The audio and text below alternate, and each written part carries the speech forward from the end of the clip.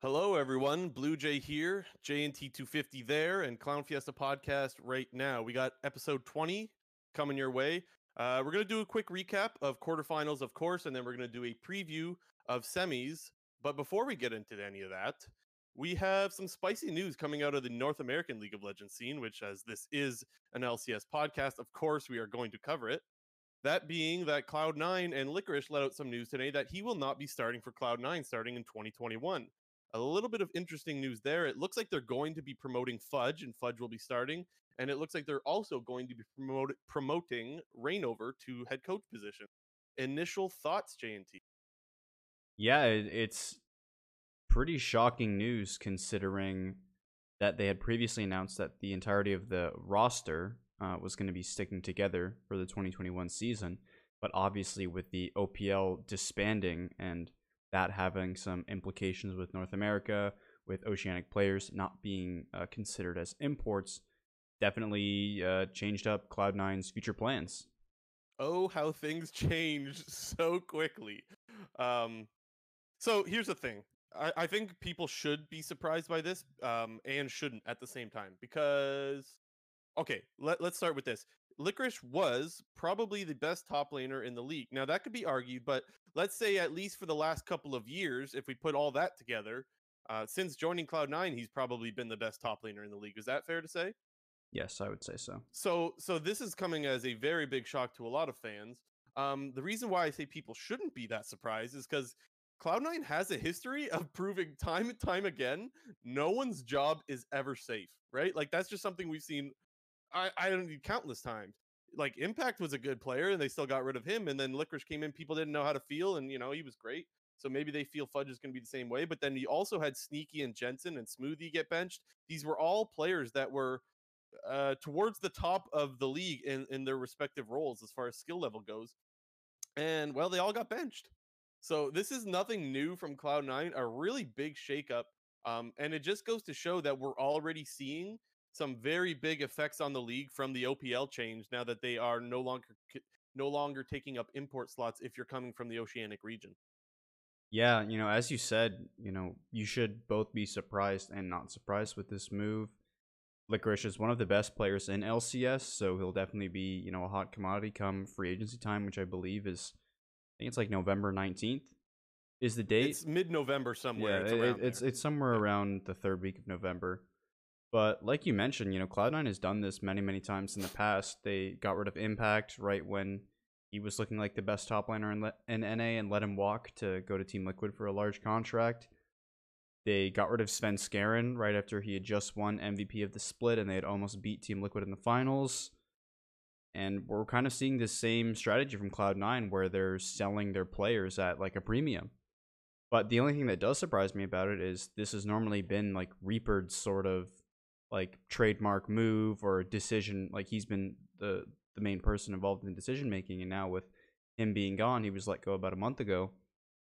This is kind of Cloud9 going off on their own and saying that they're gonna switch things up, which is I Yeah, think it, very it looks surprising. like it looks like Cloud9's volatility did not die with getting rid of Reaper. That's what it looks like. And that's the point that you're trying to make there, right? Like Yeah, that this team is still going to be aggressive and make some shocking moves when they have to, or if they feel that that's the right decision. So that's good to see. I think if you're a Cloud9 fan, I don't think you want to see, because they've had success. Maybe not this year. This is the first year I think that we could say Cloud9 has been completely unsuccessful, as far as just their final, as far as making it to Worlds, like their final result rather. But even still, this year they were still like one of the best teams that we had seen in spring. But that's a tangent we don't need to go on. Um, what else? There was something else I wanted to say. Oh yes, West Rice will not be taking over the head coach position, which a lot of people were talking about. If Reaper is gone, does that mean that West Rice is going to just fill in that role? Which is something I had theorized. But I think it shows that Cloud9 was not happy with the results from this past year, and so to keep someone who was involved with the main roster on to promote that person as head coach just doesn't necessarily make sense, right? Like I think Wes Rice was very involved with the main roster, and I think if you just gave him the head coaching role, I don't think you're really fixing the problem, so to speak. And so that's why it looks like maybe they wanted to promote from their academy roster rather than the actual LCS roster for coaching. Yeah, I mean, I don't think that C9 is gonna like get rid of Westroyce by any means because I think he's still a very valuable asset for a team to have. He's been like previously before this past season, Westroyce was actually the academy coach, and Reignover was basically doing Westroyce's role back in season 9, and they sort of switched roles coming into season 10. So I feel like the move to promote Reignover to head coach kind of goes in tandem like with them promoting Fudge. I feel like if they rolled with the same roster, they probably like it. If the whole Licorice, if Licorice is still starting for this team in season 11, I feel like they probably would have outsourced their head coach or promoted Westroyce for that matter. But I think sort of this move with Fudge coming in now also sort of made it a little bit easier for them to bring in Reignover to move to head coach. Yeah. And you know what else is really interesting about this to me? So this tells me that they wanted to get rid of Licorice, but they couldn't do it because of an import slot.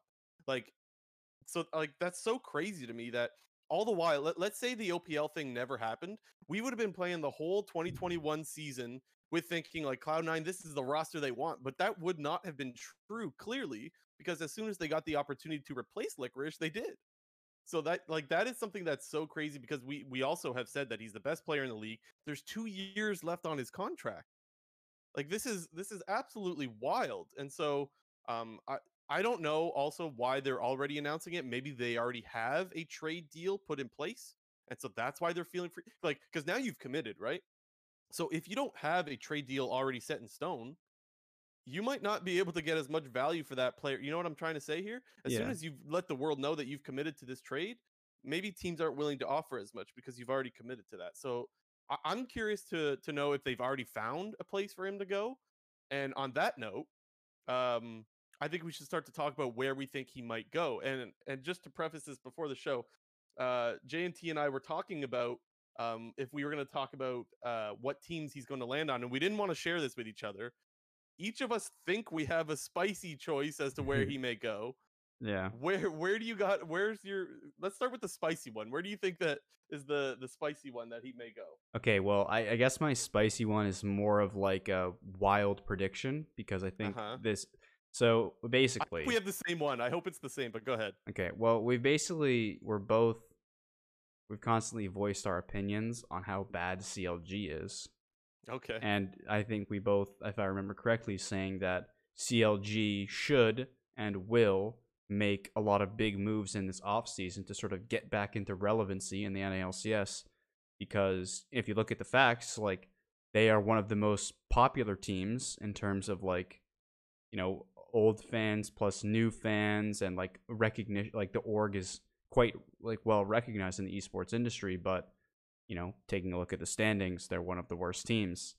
Yeah. So my outlandish prediction would be that CLG would try to get Licorice as to like push or like a rebrand and sign a bunch of Yeah. new players to try to get back into relevancy in the league. So my So outlandish one would be CLG, but that is so the least that is likely not one to my happen. outlandish one, but I do have them on my list as a possible landing spot. And I think that I do see why you say that it's outlandish because like CLG is like very desperate for players. Um, the worry that I have for CLG. So here's the thing: I think I have no doubt that CLG wants him. That I have no doubt in. But where I do have doubt is Licorice is gonna need to see some really damn convincing. Unless they don't let. Okay, let me preface this. Some orgs in the LCS will allow a player to refuse to go to a certain team. Some of them will, some of them won't, and it always varies depending on different situations. So if Licorice doesn't want to go to CLG, that could be an issue. But maybe he doesn't have the choice. If he does have the choice, who wants to go to CLG? They've shown nothing in the last, I don't even know how many years that's all that exciting. Okay, last year they had an okay summer split, sure, but even still, I don't think they looked that great. So honestly, it's an org that is just on a downhill trend for years now, and you have to be real. You have to show that you're going to be signing some other really good players if you want Licorice to want to play for your team. So that's where I think that CLG's going to struggle is they need to show that they've got other pieces coming in place before Licorice Exactly. is going to Like want like to play ob- there, right? obviously like contractually we don't know the details of his contract like in terms of like a trade clause or like he's allowed to be involved in the process. Obviously, in the past C9's been a very accommodating team in terms of when they're getting rid of players. Jack seems to be very accommodating with what team to move them to. Like when Jensen wanted to leave the team in season 8, he was very. I remember Jack was talking about how Jensen approached him, and he wanted to help Jensen find a good spot. Jack basically like gave Jensen over to Team Liquid, which is kind of funny because they're like their biggest competition. But I don't see a case where Jack is going to be some sort of asshole and just move Licorice to wherever. And in the case of CLG, I think you're exactly right. Like for Licorice to want to go to that team, they're going to have some sort of plan in place or sign some new players before he were to end up going there. Because, like, I guess sure he could be like the first. He could maybe be that name to start the CLG rebuild. It'd be quite a risk that you're taking to just like take a shot in the dark, go to CLG, and hope that you're going to sign big names because you've gone there. Mm-hmm. Yeah. And so, sorry, I'm eating grapes. I want to give my outlandish one, but before I do that, I do want to make the point that you said like you don't think Jack's going to be an asshole and just deal him out to whoever. Sometimes, and I do think eventually the league will come to that where you can't just say, "Hey, look, where do you want to go?" I think Oh yeah, eventually obviously, this but league will become, and maybe we see that with this Licorice deal, whatever it is. Who knows? So there's that.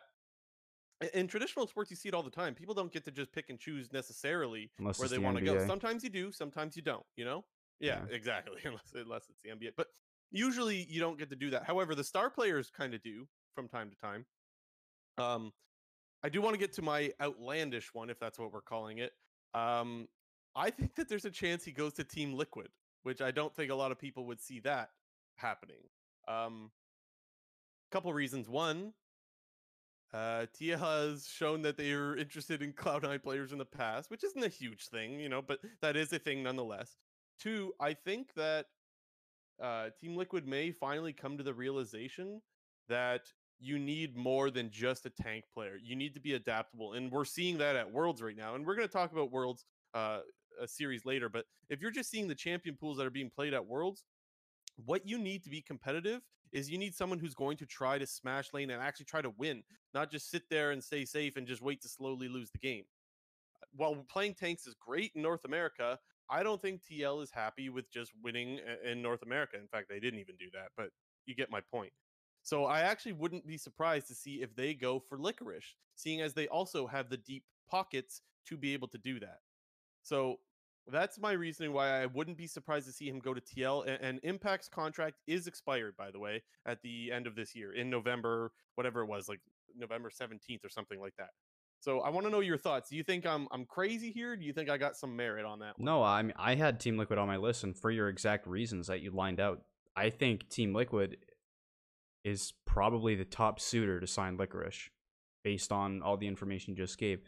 First of Okay. all, they've proven in the past that they want as many big name players as they can get. They're willing to spend the money no matter the cost. If it's to get the best players, they want to do it. They've shown an interest in C9 players in the past with Jensen, with Impact, and they've shown that you have Impact, who is a great player. He's a very solid player. He's one of the like better NA players in terms of performances. But if they can upgrade, they will. We saw that in their season 8 to season 9 roster when they replaced Pobelter with Jensen. Pobelter, who was actually playing really well at the time, and they replaced Ole with CoreJJ. Ole, who played really well domestically, but definitely struggled internationally. So they replaced Xmithy, man. Yeah, they replaced Xmithy. I honestly, that one I just forgot about that one. But they replaced Xmithy with Broxa. Like, they've shown that if there's a better player available, they will try to sign that player. And for me, I know you have that as like your outlandish pick. We're not as outlandish as we think. I mean, to me, that's like, I feel like Team Liquid is the most obvious team to me. Okay. That's so funny. Yeah, maybe we're not as these takes aren't that hot. We come in like, oh, this is crazy. Well, I still feel like CLG is quite out there. Like, to go from one of the best teams to one of the worst teams. I definitely had them on my list, but I also want to go back to the point that we said about Licorice going to CLG. We said, well, who's going to want to go to that org? I think that Licorice is more than willing to go to TL as well, right? If we're making that point, like, oh, there's been some success here. He's played with some of these players before. By some, I mean Jensen. Hmm. Um, but yeah, like that's even another reason for him to go to TL. Now we've been on this topic for quite a while, but I do want to get to the other teams that we think he could go. So without going on too much of a tangent, let's go on the rest of our list here of who we got other possible landing places, whatever the word is. Go ahead. So the other two that I had, so I had Team Liquid and I had CLG. The other two that I had were Golden Guardians and FlyQuest. Okay. Both two teams, you know, that could definitely use an upgraded top lane. We really saw at Worlds, Solo was getting hard smashed Mm-hmm. in the entirety of the first week. Had a little bit better of a second week, especially in that NAR game against Top Esports. But I think it's clear as day that he's definitely not up to par with the international top laners, and Licorice is one of those players who is up to, he's at least very close to that level of like success in the international stage in terms of top lane. The only time he's really ever faltered was against Whippo in that semifinal series against Fnatic.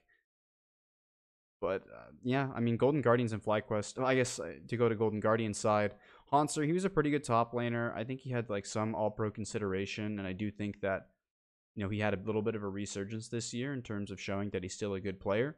But looking at Golden Guardians, like they're definitely trending upwards. The team's looking really, really good.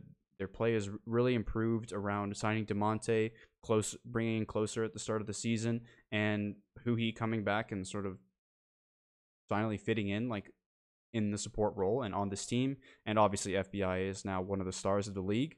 So those are two teams that could definitely use an upgrade in top lane to sort of push them over the edge of like top tier NA team along with C9, TSM, and Team Liquid on a consistent basis.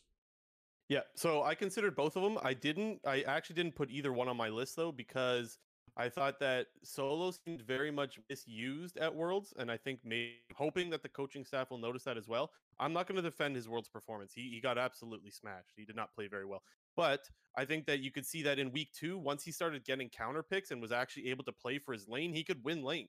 And he wasn't just winning lane against anyone. He won lane against 369. Like, and I know that's one game, but I mean, he still managed to do that, and he was actually smashing some lanes. So I think that a lot of the use around Licorice was just, or pardon me, Solo was just misused, and so I don't actually think that they're looking to replace him.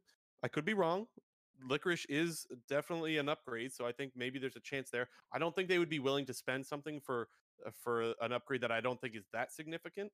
Um, when it comes to Golden Guardians, I also don't think they will. Just because this team has never spent money, man, and maybe this is the year. Maybe this is the time that they decide to make a push and go for it. But I know right now you need to re-sign Huhi, who had a very good year. Like Huhi, whatever he was making last year versus whatever he's going to make this year, it's not even going to be close, or at least it can't be. He had such a good year and is obviously going to be demanding more money. I think his contract is expired. Someone can correct me on that, but I think it is. Um, and so I don't think that they're going to have the funding to go after Licorice. Maybe they do, and honestly, I think it would be great to see them do it. But that I don't want to go too much more into that. From the other teams that I had on my list, I had a meme one. The meme one would be EG because that would just be hilarious for them to get another Cloud9 member. But do I actually think they're going to consider it? Not really. I think that Huni and Licorice playstyle are both very aggressive and similar. While I definitely think Licorice is the obvious better player, I don't see EG looking to spend much more for what I would say like is just a slight upgrade. Um, I do have Dignitas and CLG I mentioned, and then Immortals as well. Dignitas, just they have deep pockets. I don't know how deep, but they were clearly willing to spend 2.3 million on Huhi last year Huni, you before mean? getting rid of his contract. Pardon me? You said Huhi, but you mean Huni, obviously. Yes, Huni. Yes, Huni. Um, they were obviously willing to spend a lot of money on him. And again, similar play style, but I think Licorice is the better player, so maybe they go after him again. We saw Viper was really struggling in the top lane. So I definitely think that that's a team he could maybe want to go to, just because there's some veteran presence on that lineup, and I do think that there is potential. Dignitas could offer him and a better jungler a new contract, so that's possible. And then Immortals is a stretch. Immortals is the same kind of thing as CLG, honestly. It's you need to show some better pieces before you really move forward with that. All they really have to show for right now is Xmithy. And Xmithy, yes, he was playing on a weaker team this year, but he did have kind of an off year. So I think those are the possibilities for me. I do kind of tend to agree with you now that I hear that you say TL is the favorite. I actually think TL is the favorite to get Licorice.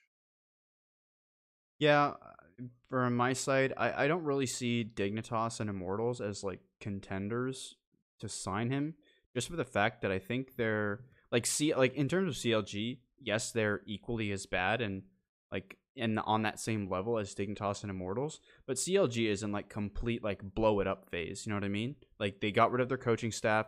Realistically, if I was the general manager of CLG, I'd get rid of all their players minus Pobelter. He'd be the only player that I'd keep that was on with this roster. I wouldn't keep Stixxay. I wouldn't keep Smoothie. I wouldn't keep Wiggly. I wouldn't keep Ruin. Whereas when I look at Dignitas and Immortals, I see them sort of doing a little bit more rebuilding and sort of building around the young talent that they have.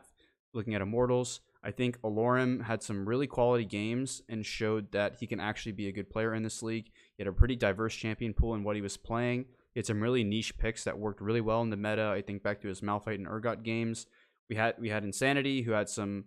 He played all right for the most part, but he had some really good pop off games. He's another player who had a pretty diverse champion pool and is kind of willing to play whatever's needed. And then obviously you have Xmithy, who's like your other premier sort of good player on that team. And then they got to figure it out in the bot lane. And over to Dignitas, they have their bot lane figured out with Aframu and Johnson. I think that they obviously need like to figure out their whole mid jungle situation with the constant subs that they did. Yeah. And again, if I was GMing Dignitas, I'd keep Lorlo in the top lane. They have him under contract for another year.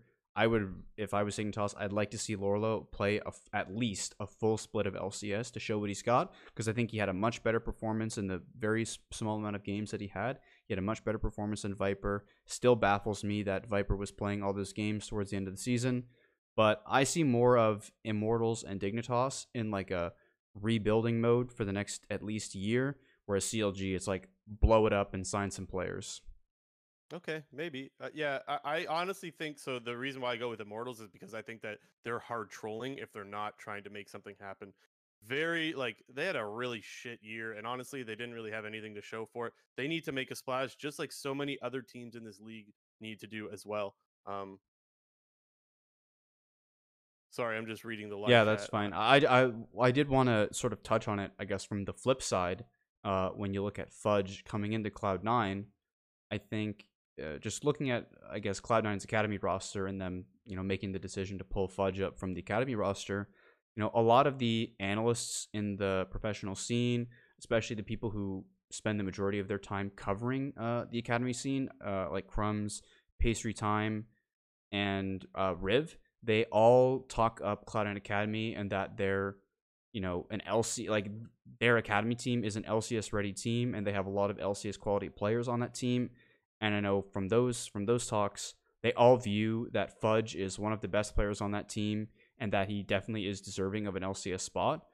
So I guess to go a little bit back to what you said before, was that when they found out that OPL players were no longer going to take up an import slot, I think Cloud9 sort of saw this as an opportunity, as opposed to like they saw this as an opportunity to get rid of Licorice, when his value is so high, as opposed to like, oh, they made this move even though they wanted to get rid of him, but they kept him on because there was nobody else they could sign. You know what I mean?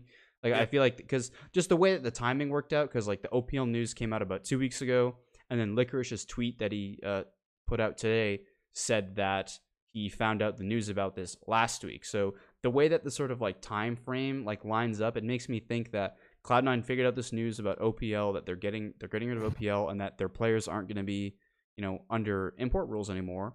And they have a player like Fudge who is an LCS like ready player. Like I'm trying to think of where I would rank him among like LCS top laners. If what everything, I obviously haven't watched a lot of Academy, but if I all don't what like have to I, do that though. I don't think it's fair because like, you're it's seeing all him. If you see him it's true. smash a bunch of academy players, it's like so what? I mean, You to know what be I'm saying?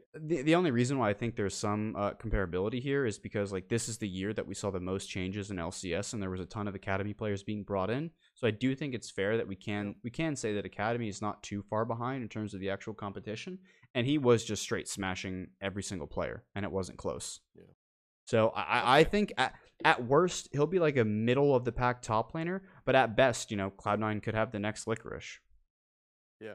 I do want to make one other point on this. Something that I forgot to mention earlier was that something Licorice was criticized for a lot throughout the year was not playing a lot of solo queue. He had said himself that he doesn't feel like he's getting a lot out of solo queue. And I feel like that there's a possibility that there's some clashing that could go on there from people like Sven and Vulcan, who have shown they play a lot of solo queue. Despite the fact that and North American solo queue is maybe not at the tier level that people want it to be, it's still important to get those reps in and actually practice some different picks and whatnot. And maybe that could have been something that led to wanting to replace Licorice.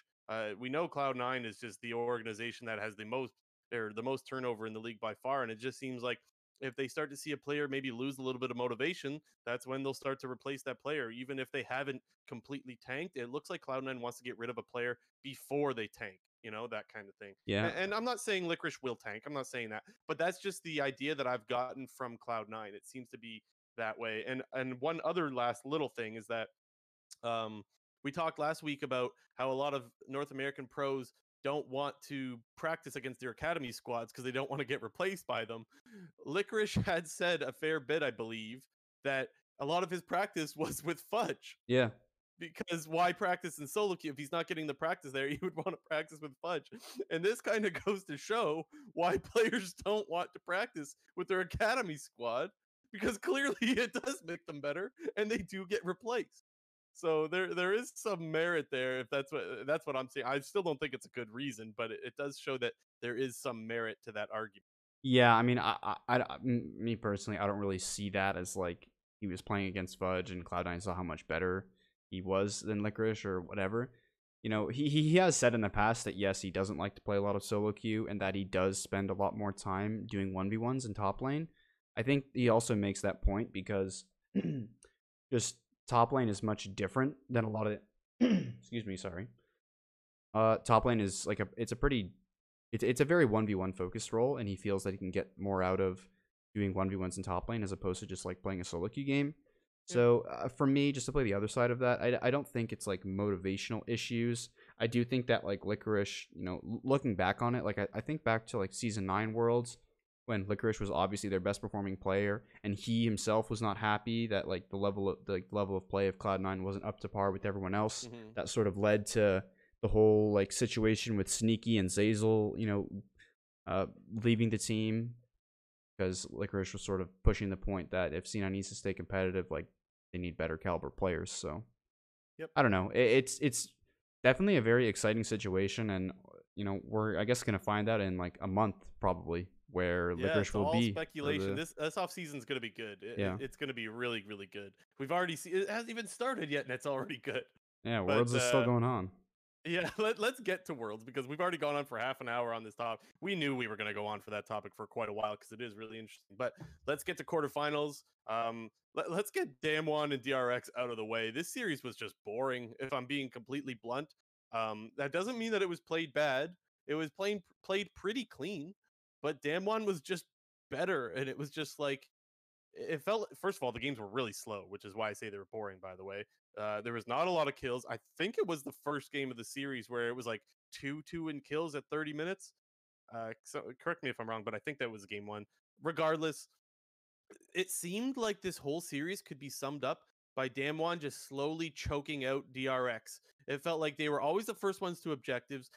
They were always just a little bit further ahead in tempo, and they were able to snowball off of objectives like Dragon, just not being able to be contested by DRX. And that just to me was the summary of the series. Yeah, the way that I even previewed the series in our previous episode was Damwon is just a better version of DRX. They're a That's version what it felt like. They're just a version of DRX that has a much better early game and has better coordination and mid to late game team fighting, and that's sort of what we saw. DRX still put up a pretty good fight despite being behind in the early game. Like when they were able to find their fights and they were well executed and they would win.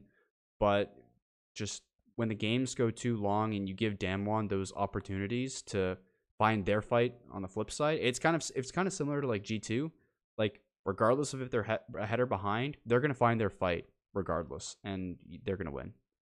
So it just to your point, like even though they were able to find some fights and make it competitive. They were very rarely able to find those fights though, and I Hmm. think that was the one of the issues as well. Like I said, they were just slowly being choked out the whole series just by being a little bit behind on tempo. Yeah. And you and I went on and on last week about how we thought Piosik looked so good in group stage, and he did. He was almost completely neutralized in this series. Like, and you could sum that up to Canyon just out jungling or just the team being better with macro. But regardless, Piosik was not able to have the same impact that he did in group stage in this series. Yeah, it was definitely it made for a boring series because it seemed that DRX made the decision that they were gonna wait for late game and just try to out team fight Yeah. Damwon. They figured that, hey, we're not gonna be able to beat this team in the early game. We're not gonna be able to beat them sort of like around mid game objective fighting. So let's just scale up, trade objectives, and see if we can get the better late game team fights than them. And obviously, if you're running that kind of a strategy and you're not finding those late game team fights, or you've gotten too far behind, or the other team is just better, you're going to lose. So it kind of felt like they made that conscious decision to go for late game. And, well, we all know that Damwon is just better than DRX, so it just doesn't work. Yeah, and you could see like I don't know. I've been talking about Nuguri all of Worlds so far. You could see he could play whatever and have no issues doing it, man. Like he's just really good. We've seen him pop off on Kennen now, and just take carry performances in the top lane. He'll always get in bad matchups, and regardless, somehow find a way to come out on top. He did the same thing against Doran when when Doran was playing Jax, and he was playing the Ornn. Like this is a pick that you're just trying to survive and scale, and sure enough, he did that just fine. And he had nice, really nice engages, multi-man knockups. It just goes to show like you could put Nuguri on a carry or on a tank, and he's going to have a really big impact on the game. And that was something that we saw in this series. Mm-hmm. Yeah, Um, there's not much more to say about the series. I think Damwon was just clearly the better team, unless you have anything else. But I yeah, think Damwon was just just the one, better team. yeah, just one quick other little thing. I did want to talk about the Vel'Koz pick. I wanted to know if you had an opinion on this or not. Whether you thought the Vel'Koz pick was desperation or a pocket pick, because from my point of view, it felt a lot like it's not even that the pick was so bad and they were running it down or anything. It just felt like DRX was out of ideas and was like, let's try this. You know, like that's what it felt like. And who knows, maybe Chovy was absolutely popping off in scrims with Vel'Koz, but it was neutralized pretty easy. And it just definitely it felt like desperation to me. And I remember when they picked Vel'Koz in game 3, I remember saying to myself, this game is going to be about Vel'Koz, whether it's good or bad. He's going to pop off on it, and people are going to say he's a god, or he's going to struggle, and people are going to be like, "What was the Vel'Koz pick about?" Yeah, I mean, for me, I thought it was just that like they needed like a long range mid laner, and Vel'Koz kind of just happened to be there, and Chovy was probably like, yeah, just give it to me, we're down 2-0 anyway. Like, I guess in that case it's sort of a desperate pick, but Yeah, they needed some sort of like long range mage against like the comp that Damwon was running. But I think Chovy actually was like the only player on DRX that had like a pretty good series. Obviously, like they're just scaling up for late game, but his team fighting was pretty good. It was clear that they were outclassed in pretty much every other role minus mid lane. Joey versus Showmaker was still kind of like a tight race. They both have really good laning phases. They're both really insane players, and it's just kind of sad to see that you know DRX just kind of got unlucky and just drew into Damwon, and we just saw a repeat of the LCK final.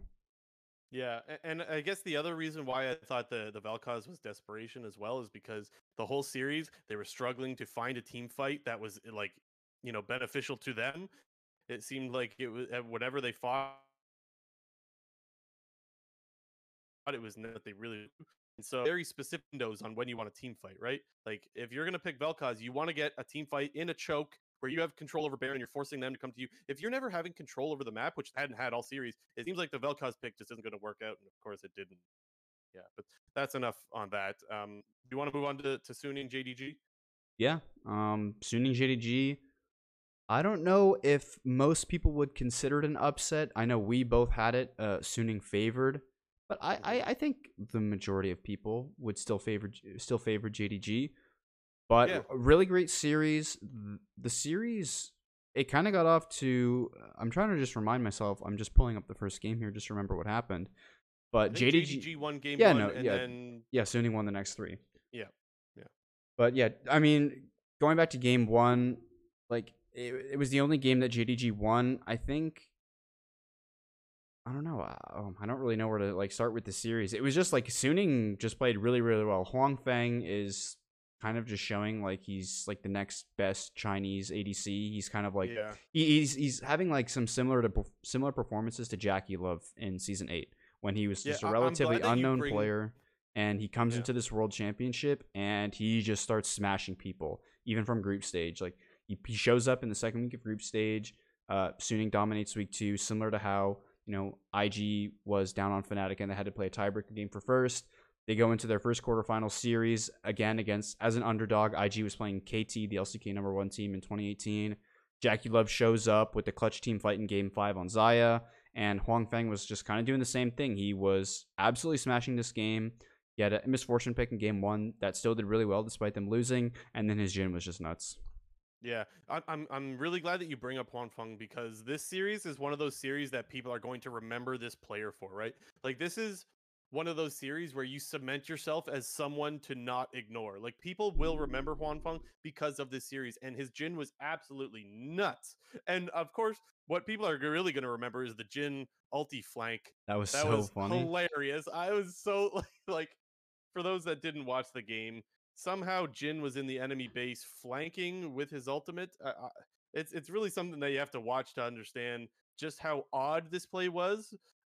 It wasn't even like it was like Huan Feng's popping off because he's ulting behind them. It was just like this guy's able to have an impact on bot lane while he's sieging mid lane. I don't know. It was just a really wacky play and it was really funny. Such a funny and just good play. But it's not. It's more than that. Like it wasn't just that game. Every time he got Jin in his hands, he was styling on it, and yeah, I'm really so happy for this guy. For those that don't know, there was also a really good storyline. I think GBay99 released a video a Yep. couple weeks ago about his story and just how like his parents kind of abandoned him. Maybe not even kind of. They just abandoned him, and he was living on his own by the age of like 12 or something. Like such an inspirational story. It's really easy for to be a fan of Huan Feng. You want to cheer for this guy, and it's so nice to see him pop off in this series, and that's exactly what he did. Yeah, just the video we're referring to is on GBay99's channel. He does pretty much on either like a monthly basis. He does some sort of league documentary, which he either covers a player or a team or some situation that's happened in professional League of Legends. So I definitely recommend everyone who hasn't We seen can it to get go that in the watch it. description, right? Yeah, we'll throw We it in can the put that in the description of the description of YouTube the YouTube video. VOD. But if you haven't seen it, highly recommend that you watch it. Big props. There's been a lot of props to GBay99 and Huan Feng, like on Twitter. Just like people have learned about his story. He's obviously playing insanely at Worlds, and if you haven't seen it, go check it out. But back to the games. What I'm really actually liking, not specifically in this series, but overall, is we're seeing Jin really, really rise in priority in terms of the AD carry meta. We weren't Yeah. exactly sure, how the meta was going to shift with Ashe and Senna sort of getting nerfed before the Worlds patch. We're still seeing Senna in the meta, and Senna is still a really good champion. Jackie Love makes that champion still look like the best ADC in the game. But Jin is basically, I think, now taken over as like the second best AD carry. We're seeing a lot of Jin from Huang Feng. We saw it from Perks. I'm trying to remember other players who played Jin, but Jin is really becoming like sort of similar. Like he's playing the same sort of style as the Senna and the Ashe, as much more of like a long range utility sort of AD carry, but it does dish out damage in the late game. Yeah, you could style on that pick, and that's what we saw Huan Feng do. He honestly, you know what I was thinking about when I was watching the series is we don't see a lot of 80 carries make the game about them anymore in a good way. Like Yeah. we saw Jackie Love kind of run it down, so the game was about him, but not in a good way. You know Hmm. what I'm saying? Like Yeah. there's not a lot of that anymore. We're seeing Cap style in mid, we're seeing top lane style, we're seeing the jungle. This was like Huan Feng made the game about him in a good way, and we don't see that from a lot of 80 carries anymore. But I mean, and we can't just talk about him because his team played great as well. Hmm. Bin on the GP, that guy finds a way to dish out so much damage, and he's just so fun to watch as well. I've really been enjoying Bin in the top lane, and SOFM his what's the word, aggressiveness, his aggressive play style is just such, it's a treat. Like it's like you feel like you're getting special attention when you're watching these games. It feels like these guys are making the game just for you. Yeah. I just I don't know. This team is they're giving me like 2018 IG vibes, like a Yeah. lot. Like To mention Ben, like he's playing a ton of the super aggressive, high damage dealing top laners. His GP is super, super clean. He's always just dealing a fuck ton of damage with that champion.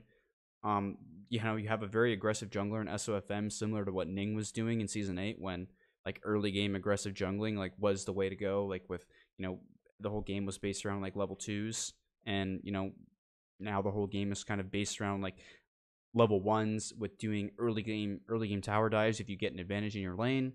I think Suning as a whole, they're playing really, really well. And with the series with Top Esports and Fnatic being so close, it's hard to predict who would actually win that series. And I know we'll get into it later, but I just think the way that Suning is trending right now, I think they're definitely sort of like the hot team right now. And it's gonna take a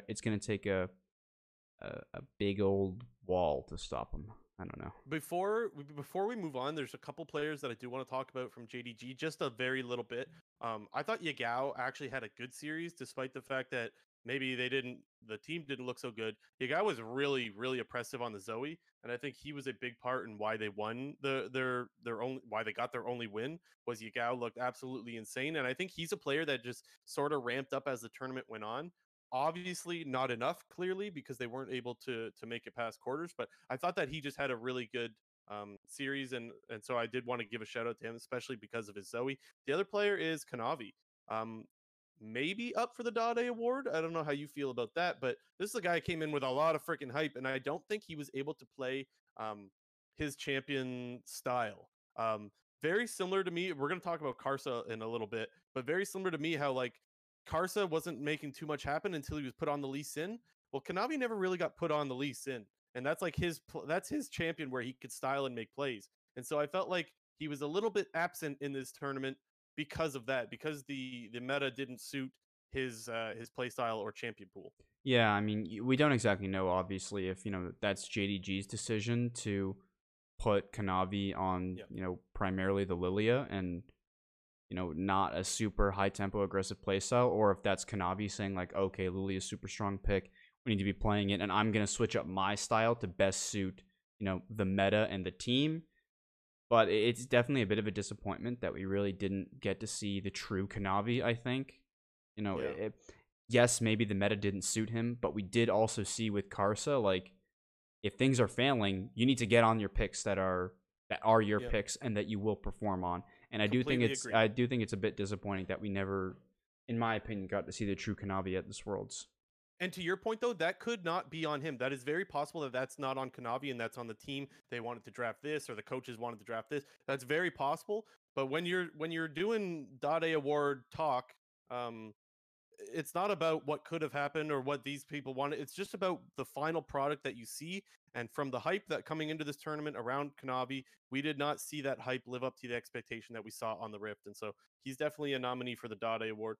Actually, Just for those that don't yeah, know what I the was Dade gonna say, Award yeah. is, yeah, yeah, I forgot to explain what that is. So basically, every year, people kind of give a non-official Dade Award basically to the player that comes in with a lot of hype and underperforms at Worlds. And so Dade, being a player that did that once at Worlds, came in with a bunch of hype and really underperformed.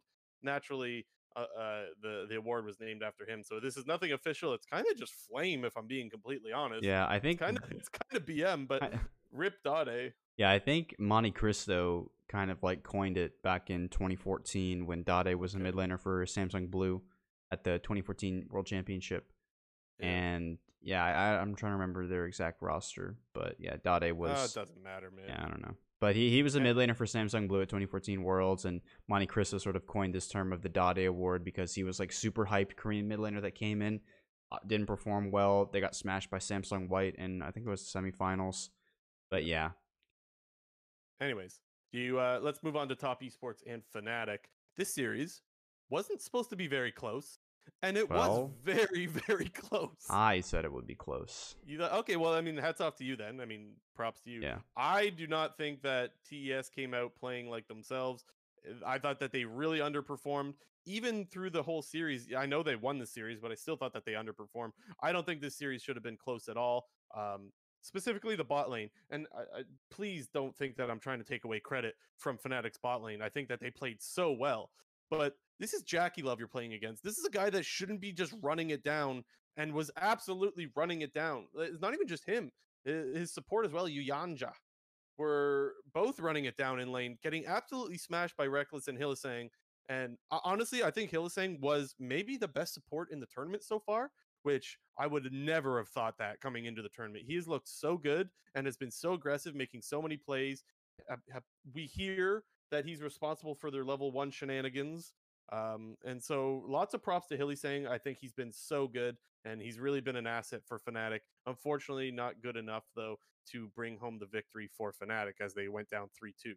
Yeah, I think, I definitely do think it was a little bit of Jackie Love and Yuyanja maybe disrespecting and inting a little bit.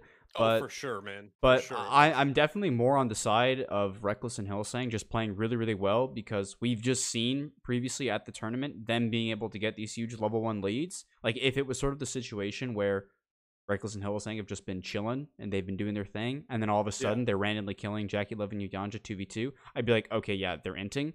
But this is something that Fnatic, they're really, they got really insane at. The laning phase all of Reckless, tournament, right? Yeah, all tournament. Reckless is sort of only, I guess, it's kind of double. It's kind of pegged this on him that he's just like he's a farm until 30 minutes and then team fight AD carry.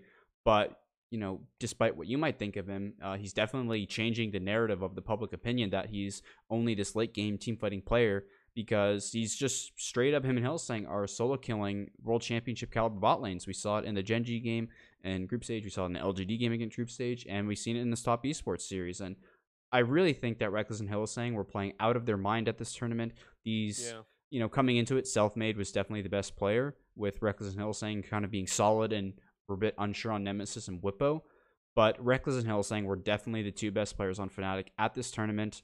Were definitely the biggest reasons for their success at this World Championship, and I'm really disappointed that Fnatic, didn't get to move on, because it was very difficult to sort of watch. I guess it kind of just seemed like their mental was deteriorating as the series went on. I was reading some Reddit comments after the series had happened, specifically one of the posts that they translate from like the Chinese like websites, but they were basically saying how it felt like Fnatic was like, once they were up 2-0, it kind of felt like Top East, like just the mentality and how the players started playing. It felt like Top Esports was actually the team that was winning. You know what I mean? Like they just came out much more aggressive. To me, they were the better team. Like Top Esports should, like to me, I still think it should be like, if they were to do that series again, I still predict a 3-0. I don't think ever in a million years I would see Jackie Love perform like that twice. Like I can't see that happening again. But regardless, I totally agree with you. Look, the jungler, Selfmade, and the bot lane for Fnatic being Reckless and Hylissang, they deserve better than the result that they got. But it's a team game, and you need to be able to perform in all roles. And I think there was a lot of dogpiling on Nemesis, and with good reason. He was just being outplayed, if I'm being completely blunt. I don't think Whippo looked that good either, but he didn't get a lot of shit. He was getting owned by a freaking Scion. Like, hey, you got to be. I think that you have to be equally. If you're gonna dogpile on Nemesis, you should equally be critical of Whippo's play, because I don't think Whippo was anything special either.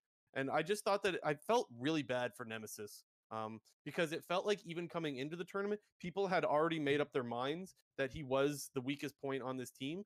And despite the fact that he did underperform, there were some games where he took the brunt of the hit for games that he didn't even underperform, in my opinion.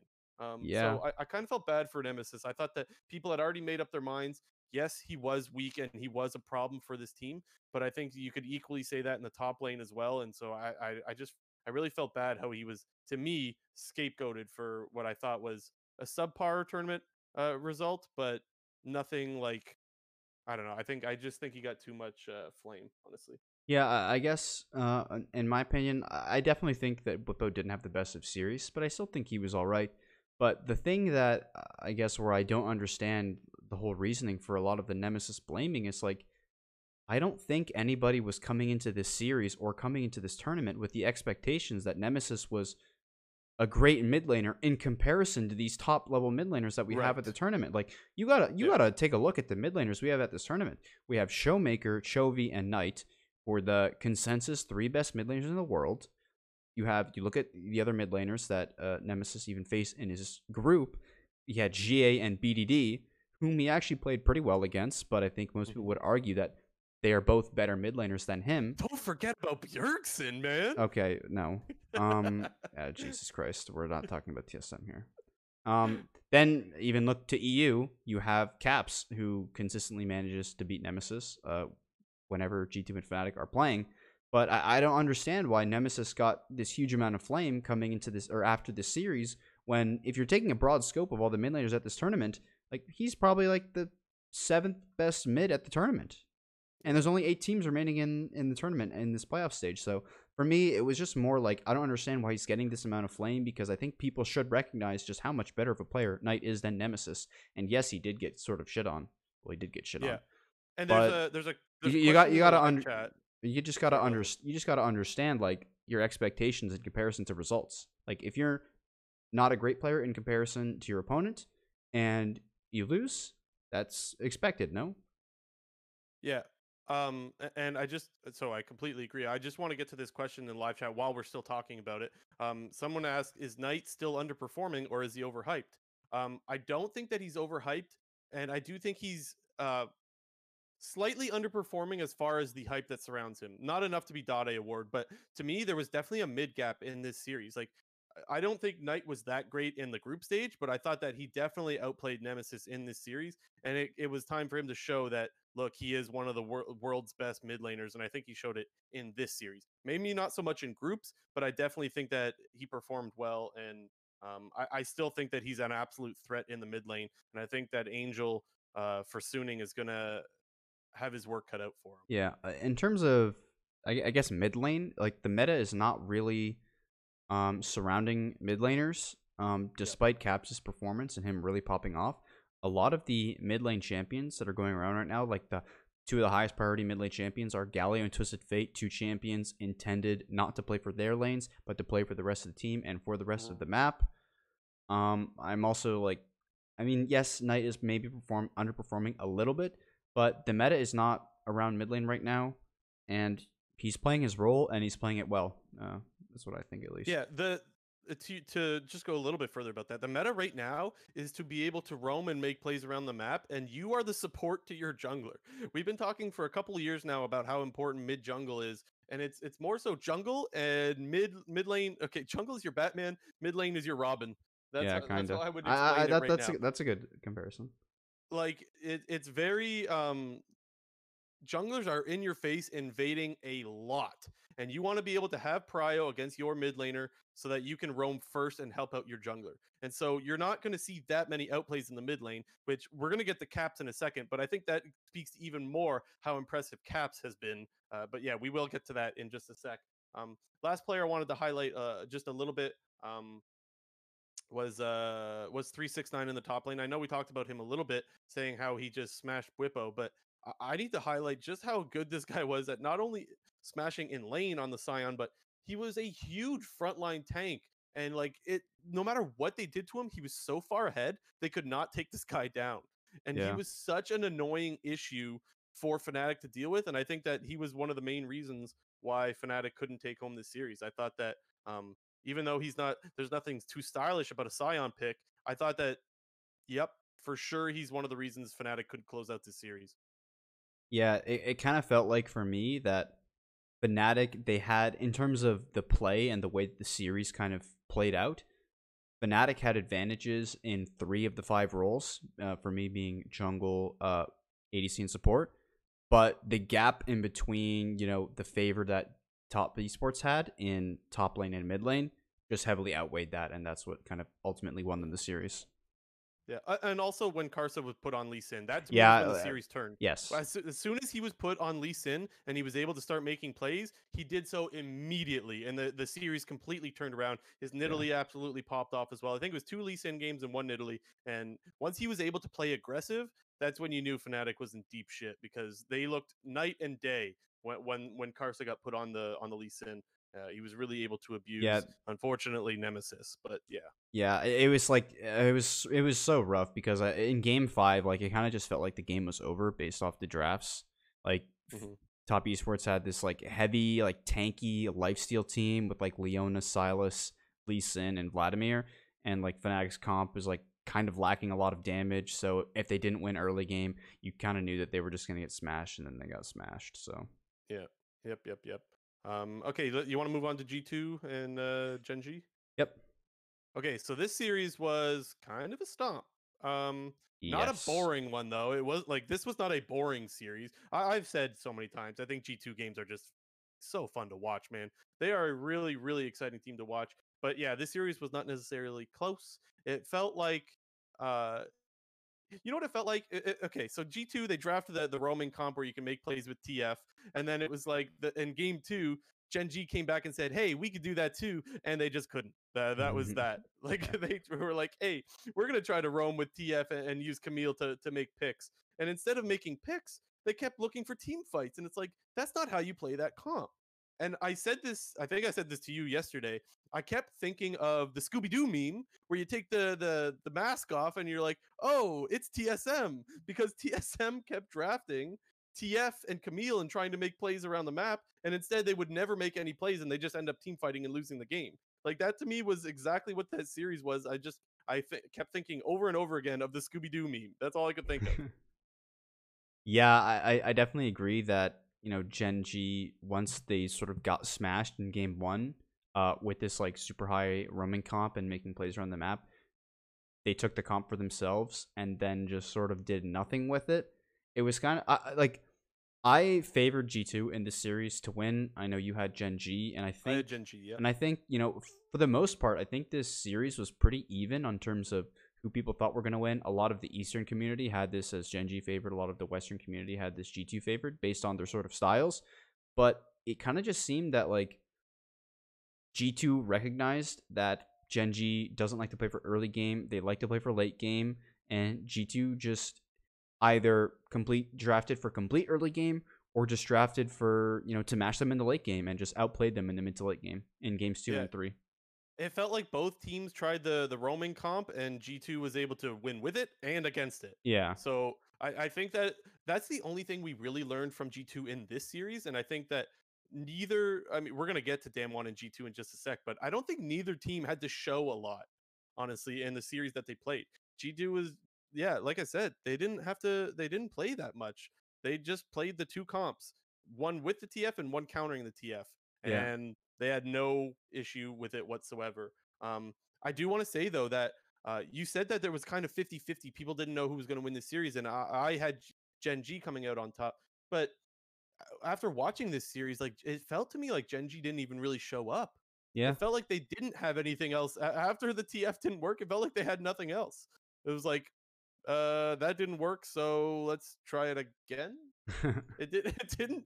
It seemed like nothing really was working for them, and it just seemed like no matter what they did, G2 was ready for it, and they didn't have any struggle. I thought BDD kind of just underperformed, if I'm being completely honest. It felt like he wasn't able to really have an impact on the game.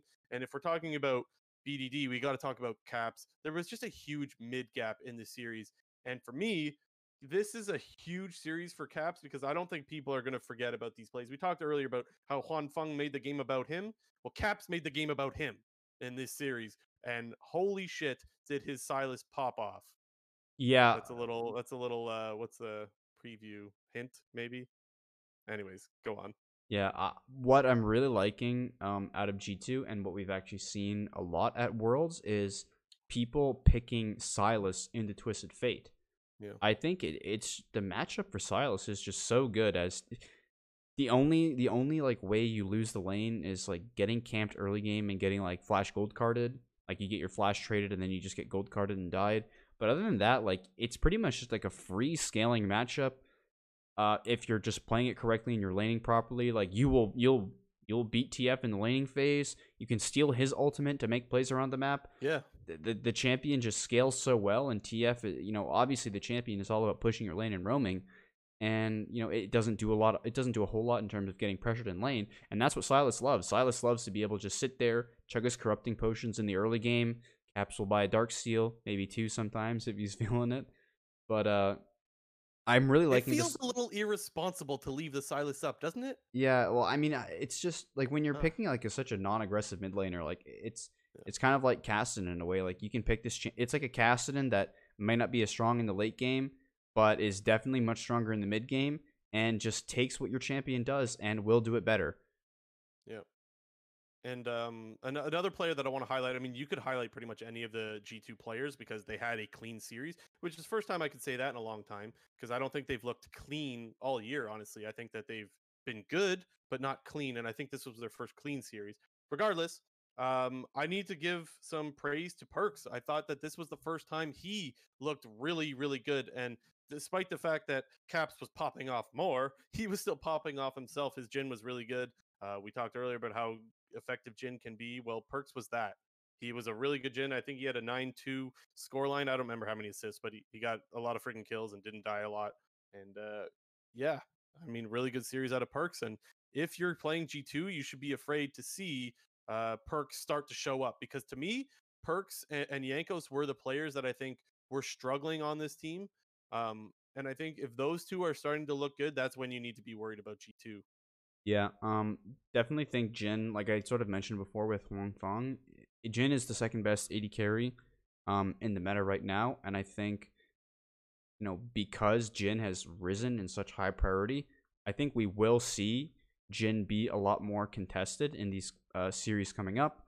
I can't really recall if Ghost has any Jin games, so I'm not exactly sure with that. But Yeah, I like, think he does. I okay, think I'm pretty sure he did. maybe if he did, but you know, Perks and Huang Feng they have huge, heavy Jin priority. So we'll have to see, in these series coming up, if Damwon and Top Esports are going to contest that priority, or if they're going to like outright ban it just due to their performances on it. So I do think it's a Yeah. champion that like will be a premier champion going into this next series, whether that is being permabanned or like highly contested in being picked. So I just looked up really quick. Jin has been played 3 times by Ghost and good score lines in every wins. Oh, okay. I mean, obviously they're winning all their freaking games, so yeah. But Yeah. anyways, 3 Jin games, 3 wins, 3 good score lines. Yes, it will be a contested pick, I think, and yeah, I think the drafting will have to be a lot different in these series as well, because I don't think Damwon's gonna let G2 get away with as much as Gen G did, and I don't want to take away from G2's wins, but I did think that they got a lot of what they were looking for when it came to draft. So I Yeah. mean, hey, you got to take what they give you, right? Hmm. There's nothing wrong with that, and they looked really good in doing it. Anything else on this, or do we want to move on to awards?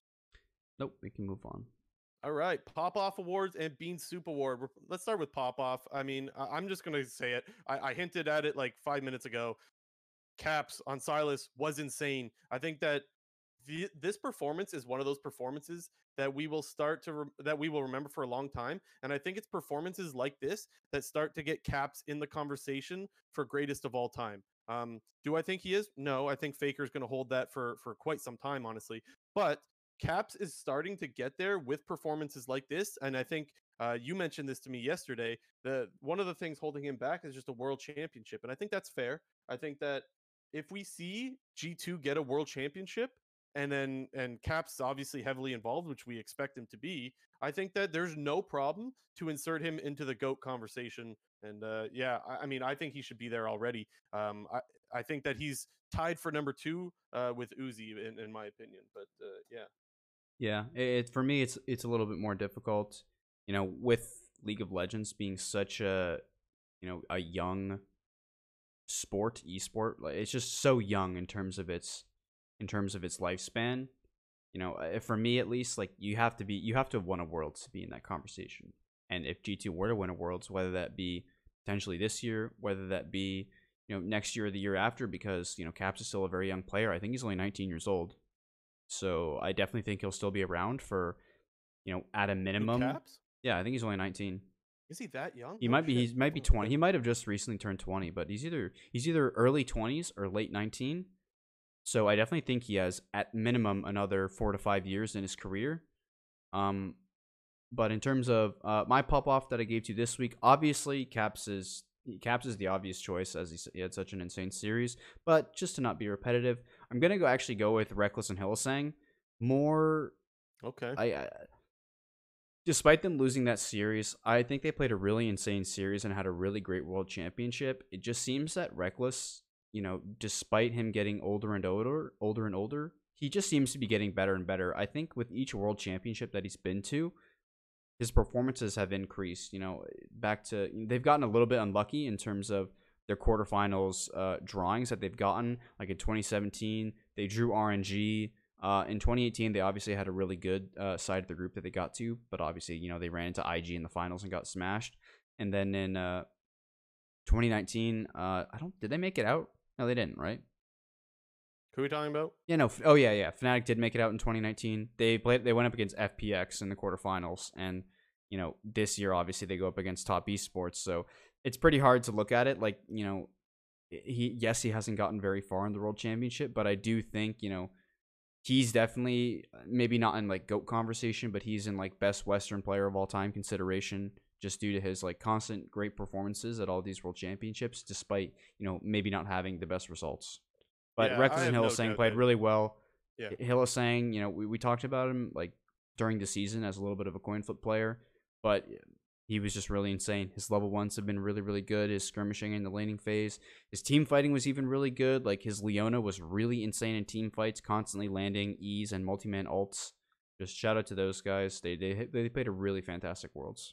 Yeah, no, I completely agree. And like I said earlier, they deserve better, but I mean, that's the way it goes. And another honorable mention could have been Juan Feng's Jin. Like that guy was also popping off. So lots of different possibilities on who you want to pick XD. for that one. But, anyways, what? I just Twitch chat thing, and I just said XD when I saw it. Okay. Okay. Bean Soup, who do you got? It's hard, but I was I between. can go first if you want to Okay, think about it. I okay, can go first. yeah, you can go first. I'm just giving it to the Damwon DRX series Oh, as a whole. okay. Like this award is about disappointment, right? That series was Bean Soup disappointment, okay? That series sucked. And for Yeah. people that want to know why I'm so upset, look, I warped my sleep schedule to be able to watch these fucking games, and I stayed up all night to watch that. That sucked, man, and I don't want to see a series like that again, especially for two teams that are supposed to be so good. And I get it, it's their play style. I'm not blaming them. I'm not blaming them for playing their style, but it did suck and it was disappointing. So I'm giving the award to Damwon and TRX for that snoozer of a series. Yeah, my bean soup pick was gonna be like the LCK slow play style, and I was then gonna pick a series, but I mean you kind of encapsulated it. Like their games are just so slow. They don't exactly make for exciting games, and when they get into these like I'm trying to think like there was a whole Here's the thing, narrative. though, in group stage though, both of those teams were fine to watch. I loved watching their games. Yeah. That series though was not exciting. No matter how you want to sugarcoat it, it sucked. Yeah, it just like the narrative has sort of like been created that like you need to play your own style, and if you're just going to try to play the same style as another team but you're a worse version of that team, like it's not going to work out for you. And we saw that in the Damwon DRX series. They made the conscious decision to try to outfight them in the late game, and it just completely failed.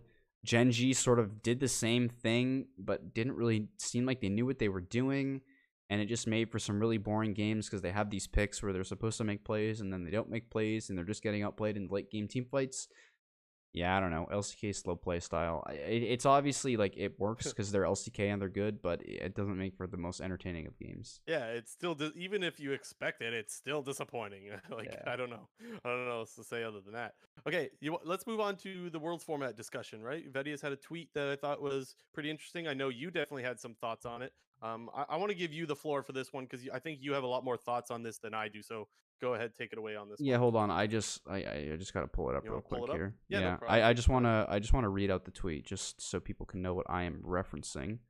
Yeah, and just so people know, basically people aren't happy with the format at Worlds, and people have been very critical, saying that they should change it up. And well, Vedius had his thoughts, so he took to Twitter to give his thoughts on how he thinks the Worlds format should or shouldn't be changed. Yeah, so the world's format, it's been a constant like topic of discussion within League of Legends, I would say, for probably for the last 3 years. I think since 2018.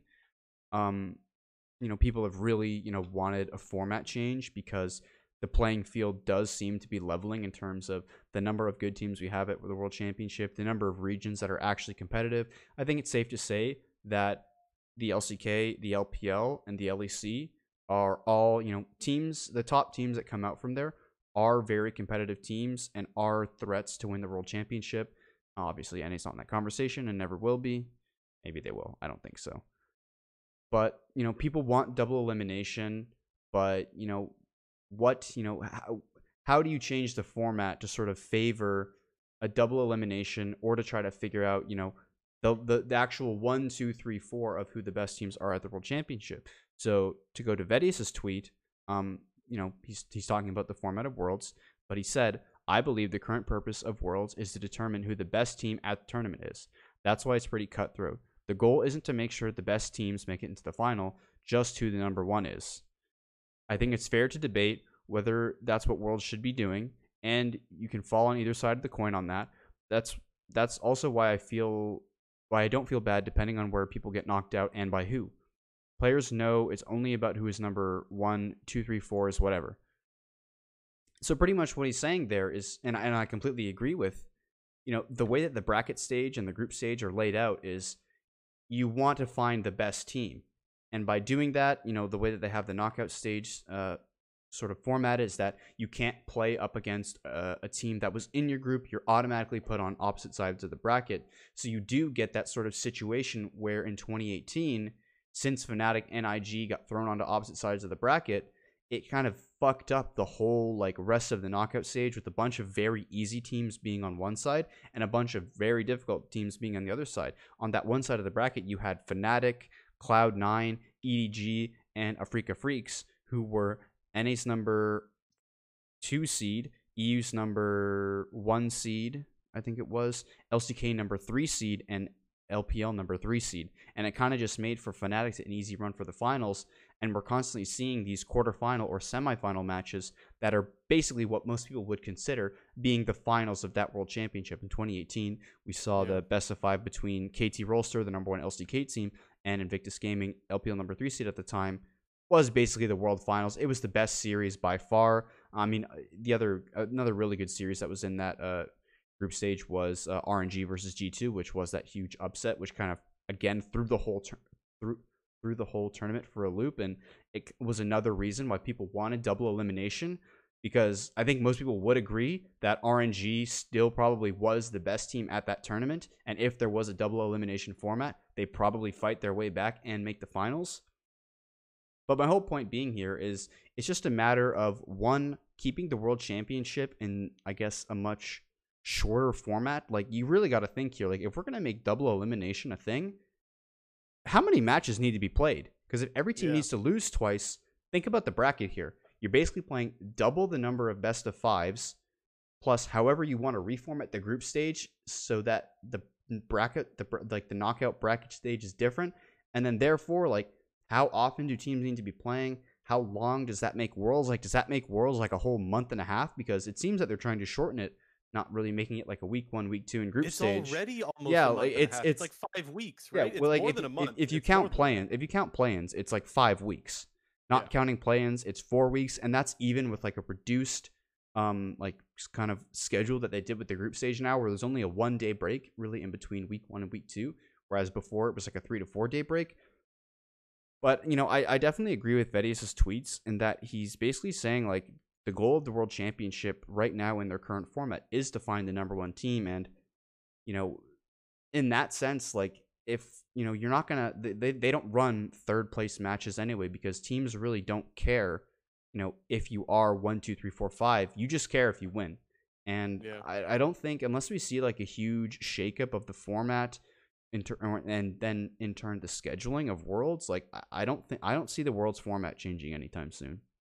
My take isn't much different than yours. I completely agree. I don't think the tournament needs to be any longer. So I need to see a good plan for how you're going to be able to not make this a 2-month tournament. So that's for one. The other thing is that I'm not really too upset with how the format works right now. Do I think it could be better? Yeah, maybe. But I think maybe sometimes things just kind of low roll, it could have, if maybe if the bracket didn't work out the way it did, we're not even talking about this right now. It just kind of happened this way. And sometimes that's going to happen. I think that's just something that you need to expect. For me, I think that no matter what, the finals are always exciting. I think that both teams that end up in the finals have a legitimate good chance of taking the finals, despite the 3-0s that we've seen in the last couple of years. So for me, it doesn't bother me that much as long as the finals are exciting and as long as at the end of the day, I think the best team in the world does win. And so far, I haven't seen anything that makes me think the best team in the world isn't winning. So that's my take on it. I don't really have much more to say other than that. Yeah, definitely agree. I think a lot of the talk has, kind of turned up because of these super lopsided. These last two finals have been, really like lopsided to one side. But I do think that is a result of, you know, yes, the two teams that are in the finals do have something to offer and have a legitimate chance of winning, but they're just straight up better than the other team. And when you're better than the other team, like sometimes it's not even close. Like G2 and FPX, they had a very similar style of playing heavy early game, and FPX did it better and they won. In Fnatic and IG back in 2018, Fnatic was sort of this mid-game team fighty team, whereas IG was this hyper-aggressive early game team, and it just proved like that style worked much better and they got smashed. And I'm hoping that we're gonna have a much more competitive finals this year, regardless of what we get. If it's like JDG, or sorry, not JDG, TES, Damwon, or if it's like G2 Suning or G2 TES, any combination of finals that we get this year, I don't think it'll be a 3-0 stomp either way, based on the forms that we're seeing of these teams. Top Esports isn't this like, holy fuck, they're so OP, who the hell is gonna beat them? Like, no, we've seen Fnatic can beat them. Suning has even shown some weaknesses in their group stage performance. Obviously, their play has gotten much better, but there are ways to win against them, and G2 has had some very close games against them. And again, G2 against Damwon, they're sort of known as these LCK killers that thrive off this slow play style. But on the flip side, Damwon, they're sort of becoming a little bit more aggressive in the early game, and their players are all really insane. So I think we're in for exciting series, regardless of the rest. Like for the rest of the tournament, we're gonna have good series. Couldn't agree more. Any of the four teams in finals, I'm happy with. I don't really care. I think they're all really exciting to watch, and so I think that we're going to be seeing good series as well. I completely agree. Okay, let's move on. Let's get into the semis previews because we got Damwon and G2 on the Saturday game, 6 a.m. EST, 3 a.m. PST. So yeah, again, some more late night bangers. Not much better for sleep schedule for any North American fans, but I mean that's the way it be. So anyway, okay, earlier in the chat, I had to refresh the chat, so I'm sorry I can't read the live chat. But earlier, someone said something along the lines of like, "What do you think the pace of the games are going to be with G2 and Damwon?" Which is the first thing that I wanted to talk about with this series, because you got one team that's playing very slow and very controlled, and you got one team being hella crazy, hella aggro. Let's make a bunch of plays. That being G2. So I think that really the winner of this series is going to be the one that's able to dictate the pace of the game. I don't think that's obvious who's going to be able to dictate the pace of the game. Um, I do think that this will be a really big hurdle for Damwon because of how aggressive G2 is, and it will maybe force Damwon to play faster, but I don't know, man. This team just team fights so well that I'm not even that concerned with G2 forcing fights upon them. Yeah, although G2, they do have this reputation now of being like LCK killers and doing really well against the slow play style of the LCK. I don't think that Damwon is like, their style is not sort of this traditional LCK style. I know that we saw that in the DRX series with them playing a much slower game, but I do think that was because they just recognized that they're much better at DRX's play style than DRX. And I think back to more of the group stage games where in their games against JDG, Rogue, and PSG Talon, like those were teams that were going at Damwon and being very aggressive in the early game, and we saw that Damwon is able to play a fast-paced game. I'm thinking like they had that Kennen game with Nuguri, and then the Lulu game where like they're getting dove. Like I always remember PSG Talon is like diving their tier 2, and they have support coming up at like levels 2 and level 4 while everyone else on the map is like past 6. And Damwon is no stranger to these high tempo games, and I do think you're right in the sense that whichever team is able to set the pace of this game will win. If Damwon is able to slow down G2 and make it a much more controlled game and punish their early aggressive plays, or like just completely stifle their early aggressive plays, they will probably win. And if G2 is able to make the game a mess and make it scrappy, they will probably win. Yeah, and the one matchup that I really want to highlight here is mid, because we saw Caps absolutely style against BDD, but I don't think that he'll be able to do that nearly as effectively as he against Showmaker. You know what I'm saying? Hmm. Like I think Showmaker is just better than BDD. I don't think that it's really close. I would have thought that it would be close coming into this World Series or World's Championship, but I didn't really see much out of BDD that really impressed me, and so I did see a lot out of Showmaker that impressed me. So I think mid matchup is going to be really exciting to watch. I have the advantage going to Damwon because of the jungle though, and it's not that I think Yankos is bad, but it's that I don't think Yankos is up to the peak performance Yankos that we have seen. I did think he had a good series against Gen G, but overall, I still can't ignore the year that I've seen out of Yankos, in that he's not the top jungler or in that conversation anymore. I think that there are just better junglers. Maybe he proves me wrong. You know, that's totally possible. But for right now, I see Canyon having the advantage in that. I see Nuguri having the advantage. And then I honestly don't really give much of an advantage to G2's bot lane, or I don't even give any advantage to either bot lane. While I think Perkz had a really good series against Gen G, I don't think that he's been consistent this year. And honestly, I just think that Ghost has been more consistent. So um, maybe I actually give a slight edge to Damwon. This series, I got Damwon taking it 3-1. Um, but I think this series is going to be really exciting to say the least. Yeah, I think for me, I think this will probably be the best series that we see, just in terms of the level of play and like the stylistic matchups between two teams that we have at Worlds. I do, in fact, have this one G2 favored. I had G2 going in the finals in my pick'ems. I'm gonna have it as a 3-2 though, because like you said, I do think that Damwon has, like, individually, player for player, they have more advantages than G2. I would give the slight advantage to Nuguri over Wonder. I'd give the slight advantage to Showmaker over Caps. I'd give a bit bigger of an advantage to Canyon over Yankos, but I definitely have G2's bot lane as more favored. It's kind of more that I see Damwon's bot lane as more of the, it's kind of like they're a bit of like a double support team in terms of like the way that they play around their other three laners or their other three players in Nuguri, Canyon, and Showmaker. It's like it's not Ghost and Barrel's role to completely dominate their laning phase and them play through bot and win the game through bot. It's more that this team goes even. They have a good they play laning phase out really well mechanically in terms of setting up for dragon control, or then like swapping up to Herald or just supporting the team and making their plays around the map. Whether that's putting Beryl on an engaged support like Leona or Leona or Alistar, or you have Ghost playing like the more utility AD carries and like Ashe and Senna. But I think it'll be a very close series. Like I said, I have it G2 favored as a 3-2. Just for the fact that I think that as a team, when G2 is at its peak, I think G2 is one of the best teams in the world, and they will be able to set the pace of the game and just beat Damwon. But I do think it's a very close series. Any game score in this series, I wouldn't be surprised by. If it was a 3-0 by Damwon and they just completely outplayed G2, I'd be like, okay, there you go.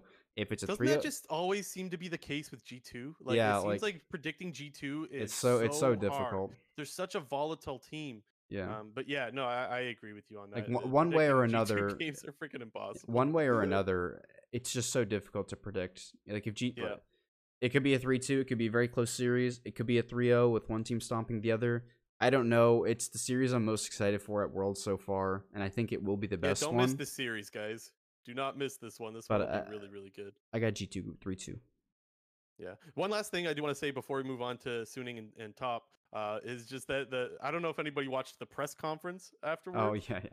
The G2 press conference was really funny. Wonder was asked something. I'm paraphrasing here. He was asked about preparing for Damwon, and he said something along the lines of, "I'll start preparing once I see who wins versus Top or Suning," because he fully expects to beat any Korean team. Yeah, he basically just memed on the Korean team saying that G2 always beats the Korean teams and they're just like only preparing for Top Suning. It was a pretty funny clip. It was on like front page Reddit. It was a funny It was clip. pretty good. But anyways, just a little bit of hype for that series. If it wasn't hype already, there's just a little bit more to add to the hype for that series. But let's talk about Suning and Top. I think we mentioned this earlier. I don't know, but before coming into this tournament, for sure Top would have been the favorite in the series. But I think going into this, I think this is where we said that maybe Suning is the favorite in this series now, just from what we've seen at Worlds. I think we've seen a lot of good things from both sides, but I think we've seen a little bit more out of Suning. I want to know your thoughts on that. For me, I'm at it like a 50-50 with this series, kind of similar to the Okay. G2 Damwon series. I think both series are pretty 50-50. It's a bit hard to doubt top esports just because of how dominant they were in the LPL. And yes, Suning is playing very, very well. And yes, top esports didn't look the best in their series against Fnatic. It is really hard to discount how top esports dominated the LPL this year. And for My those, fear. Sorry, go ahead. just for those reasons, I do expect JackeyLove and Yuyanja to step up a little bit. I do expect Knight to play very well and have great success against Angel. The main things where I have on the side of Suning are if Bin is able to, do the same things that he was doing against a player like 369, and if SOFM is going to be able to do the things that he has been doing against a player like Karsa. Yeah. So I think it's obvious that if you're top, you want to ban out the Lilia from SOFM, and if you're Suning, you want to get Karsa off of like something like Lee Sin. You want to make sure that these guys aren't able to play the champions that they've been so successful on. Um, what I did want to talk about is where I'm fearful for top is in the bot lane because JackeyLove did not have a good series against Fnatic. In fact, he just got absolutely rolled the whole time. And same thing with you, Yanja. It's no different. Um, JackeyLove was arcane shifting in on cooldown. Every time he could Ezreal E into someone, he would, and he paid the price so many times. It just didn't seem like he was himself. And then on the other side, we saw Huang Feng absolutely pop off in that series. And so with one trending so far up and one trending so far down, that's definitely the worry for me for top esports. Where I think this series is most exciting is actually in the top lane, just for the sheer champion pools. 369 has played 8 unique champions in 11 games. That is a lot. And then Bin, he's been playing a lot of GP. He played 4 different GP games. But if you ban his GP, he's also played Volibear, Camille, Jace, Aurelia, Jax, Renekton. Like no matter what, this guy's going to play something that he can hard carry the game with. And so I think that the top lane matchup is just going to be so exciting and very volatile with guys that like to play aggressive and trade a lot. So I think if you're watching the series, keep an eye on the stats that are going on in the top lane. Yeah, for me, I think it's up to Suning to win this series. Like, they need to be the aggressors in this series, making proactive early game plays, getting favorable lane matchups. I think if they go a little bit more traditionally with playing for some more mid to late game style of champions, or, like, you got to take it to top esports to win this series. I do still think Suning are the slight underdogs, although the series is very close. But I think it is up to Suning to go out and win this series, as opposed to like they just do their thing and they'll beat top esports. It's like they got to play very well. You And need to go out and take it, which is yeah, honestly that's actually how they've played yeah, so no, it far at is true. Worlds. They've played very very aggressive. SOFM is in your face. So that's another really good clash. We're gonna see SOFM and Karsa really duke it out in the jungle. But yeah, SOFM is invading a lot, and Yeah. Angel's just gonna have to hold his own against Knight. Not even that Knight's been amazing or that Angel's been like underperforming. I don't think any of that is true. But I do think that it's really about, like we said earlier, it's about prio and it's about being able to get to your jungler first, with both being very aggressive junglers. It's really about who can pressure more in the mid lane and be able to roam and help their jungler. And so that's where I think that matchup is gonna be very interesting. I actually have Suning coming out on top. I have them going 3-2 in this series. Who do you got taking this one? I got top esports. I'm gonna give it a 3-1. Okay. But like I said, it's very close, and I wouldn't be surprised if Suning won. Yeah, this series is going to be hella exciting. I honestly can't wait. But yeah, just to be clear, that means I got Damwon and Suning going to finals. You got G2 and top esports, correct? Yep. Okay, We cool, got cool. different picks. We'll have to see. All right. Is anything else before we move on to our quick news section? Nope. Okay, we got a fair bit of stuff, so let's start getting through this stuff. Let's start off with just some things that you guys should know if you somehow don't or haven't seen. Tyler1 got signed with T1, or T1, he's T1 It's T1 T1 now. T1. If that Yeah. So SKTT1 signed Tyler One, and now he's a part of that organization. Well, it's no I don't longer really have it's no much to say longer about that. SKT. It's just T1. Yeah, I know. I just need to clarify because saying T1 is just, like it's yeah. Yeah, I just needed to clarify that it is the SKT org that signed T1 as a content creator, whatever the hell they're calling them nowadays, a personality, whatever. So Tyler entertainer. One is now T1. What else? You want to talk about the Shy and his stream highlights? Yeah, there was a Reddit post that just popped up today. Actually, it was early this morning. But the Shy, top laner for IG, won Worlds in season 8. He had a stream fairly recently where he was discussing a lot of topics, primarily about the World Championship games and giving his sort of take on them. But one of the things that I didn't really want to focus on that, as we've talked a lot about the Worlds matches already, is a few of the things that he was talking about with the current IG roster and the former IG roster.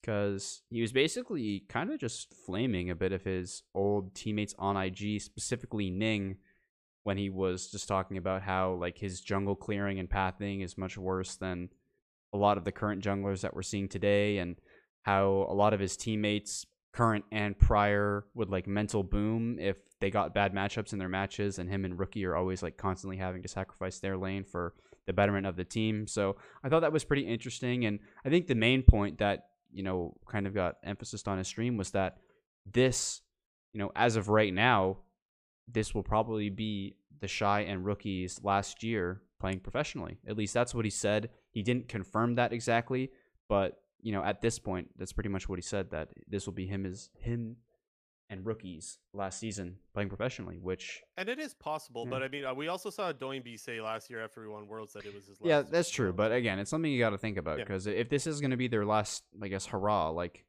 who knows? Maybe like they get a whole new roster with a bunch of insane players. They try to make some push for the championship, or maybe he's just bullshitting and just trying to get his name in the news. Yeah. Another thing that happened that is noteworthy is it looks like they will have a live viewing for the World Finals. We wanted to get something to get a link for the description, but we actually couldn't find the clip anymore. So I'm sorry if someone has it and they want to put it in the YouTube comments, please do, because we couldn't find it. But basically, they teased on the live broadcast that actually there was an article that came out as well that will be in the description. But they teased on the live broadcast that there will be a live viewing, and there's going to be, apparently it's 6,300 tickets that are 6,300 tickets that are going to be available just to Chinese players. I believe. I think that you have to be on the Chinese client to be able to put your name in a draw, and you can win some tickets or whatever. I don't know exactly how it's working, but apparently already 2 million people have already registered to try to get these tickets, and I can only imagine that number is going to go up as the World's Finals approaches, especially if a Chinese team does make it into finals, which they will, obviously. Yeah. So, so yeah, it looks like I don't know exactly what they're going to do. They're going to try to social distance somehow, I guess. I don't really know, but it looks like they're going to be on a stage and there will be a crowd, maybe a small crowd of only 6,300, but a crowd nonetheless. So that's something that is just noteworthy, and we thought you guys should know about that. And I thought it was pretty interesting and a little bit exciting that there will be some sort of crowd. So that's pretty cool. Yep, and then I What else? guess back to more NA focused news. Arrow, former Phoenix One AD carry, former Optic AD carry, just recently announced that he's looking to come back to either play professionally or coach. Specifically in LCS, he put out a tweet on his Twitter a couple days ago saying that he's looking for opportunities in NA, whether that be as a player or a coach.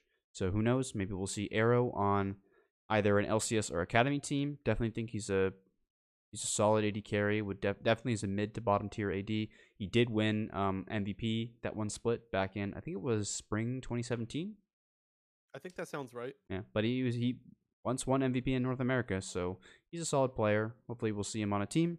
Also, Lustboy, on the coaching staff of TSM, put out a tweet that although he's still under contract with TSM, he has been given permission to explore other opportunities. And in the esports scene, whenever we see that somebody is tweeting with that verbiage that although their contract is not yet up, but they've been allowed to explore other opportunities, that normally means that they're not there and they're going to be somewhere else next year.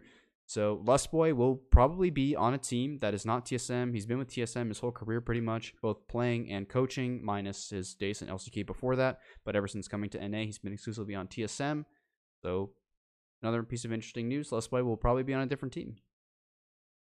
Yeah, I think that there's a lot of interesting things that could happen here. One with Lustboy, where is he going to go? But two, with Arrow coming back, we're saying coming back in quotations. We don't know for sure if he does come back as a player, because in that tweet, I'm pretty sure he did say player or coach. But Yeah. if he does come back as a player, that makes the AD carry position even more interesting in North America because we've already got Sneaky who also wants to come back and play, and all of the current LCS AD carries, they're all under contract for another year. Not one North American AD carry has their contract expiring. So if let's say Arrow is a player and Sneaky comes back as a player as well, you have 12 AD carries to fill the spot of 10. And with the OPL also being able to have their players like, not imports, maybe you have King that's, pushing for a spot in the LCS. So basically there could be a really wide variety of different scenarios that happen. Um, I do think that it's very bad news for the AD carries that have been around and haven't shown much.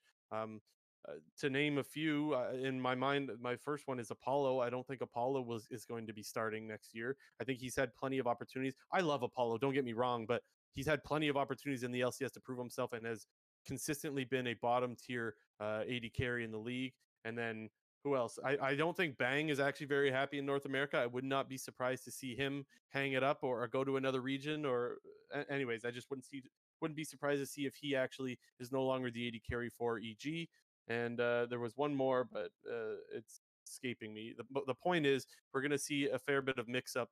Oh, it was actually Turtle, because despite Turtle actually having a decent summer season, sort of split, pardon me, he actually was benched earlier in the split, which goes to show me that maybe FlyQuest wasn't all that happy with him, and they certainly weren't happy with Mash. So maybe even FlyQuest is looking for a different AD carry. Who knows? That's a big toss up. We'll have to wait and see. But lots of AD carries and not enough positions for them to play in the LCS. So that should be an interesting little mix up there. I don't have anything else. Do you have anything else that you want to share with the folks before we close out the episode, J&T? Yeah, if you've been listening to this episode, hopefully you've recognized the sound quality has improved a little bit. Got a True. microphone, like an actual Yes. microphone instead of a headset microphone. So obviously, I know there's been a couple problems in the past with there being like a little bit of static or like some sort of like feedback in the microphone. Hopefully that's all been fixed now. Definitely, if you're watching this on the YouTube channel, drop a comment. Let me know if any problems that were on the episode with the microphone, or if I could configure any more settings. Let me know. We'll do that. But we're up in the quality a little bit. Yeah, Pog and champion. this all to say that, like, look, guys, maybe we are sometimes a little bit slow on getting our quality up, but it is something that we do focus on, and we do want to get the quality as good as possible for you guys. And I think this also shows that this won't be the end of Clown Fiesta podcast at the end of this year. We do intend on coming back next year as well, and so we're going to continue to try to make the episodes as good as possible for you guys. And so do expect us to keep on continuing to try to improve the podcast, and we really do appreciate all the support. We got people in live chat right now too that we owe a huge thanks to, and yeah, just to say that we will continue to do episodes. We don't know how often. There will be some off-season episodes as well, but for now you can expect an episode obviously for the next 2 weeks, I want to say, for Yep. sure, and then probably an off-season episode as well. Definitely when there will be off-season signings, we'll get into that as well. Yeah, But when we free can talk about agency that. hits, definitely. Yeah, So there we I can guess talk there'll about that probably at be a a later break. date. There'll probably be a Yeah. break when Worlds ends and free agency hits, but once Yeah. free agency starts back up, there'll definitely be a lot to talk about with new rosters and whatnot. All this to say that we're going to continue to try to make the quality as good as possible, and that we are doing our best to improve and make the episodes as entertaining as possible. So thank you everyone who came to the live viewing. Thank you everyone that's listening on YouTube, Spotify, or Apple Podcasts, or whatever freaking platform you're able to find us. It is appreciated that you guys do want to hear our voices and hear our thoughts. It means a lot to us. Be sure to sub on YouTube. Hit that sub button. We want the numbers to go up as much as possible. If you're enjoying the content, make sure to do that. And if you want to catch the live show, it's usually Mondays, 9 p.m. EST. We do our best to show up every Monday, and I think we've done that consistently since starting this podcast. Yeah. Any other shout outs, JNT? Oh yeah, Twitters. Right. Follow us on Twitter. It's on the screen. For those that are listening, it's at @Tuminator_ and at BlueJ_GG. So be sure to drop us a follow on there. We usually try to give some updates as to when we're going live, or just any thoughts that we have during the middle of the games. We'll send out on Twitter. And thank you once again. And this has been episode 20 of the Clown Fiesta podcast.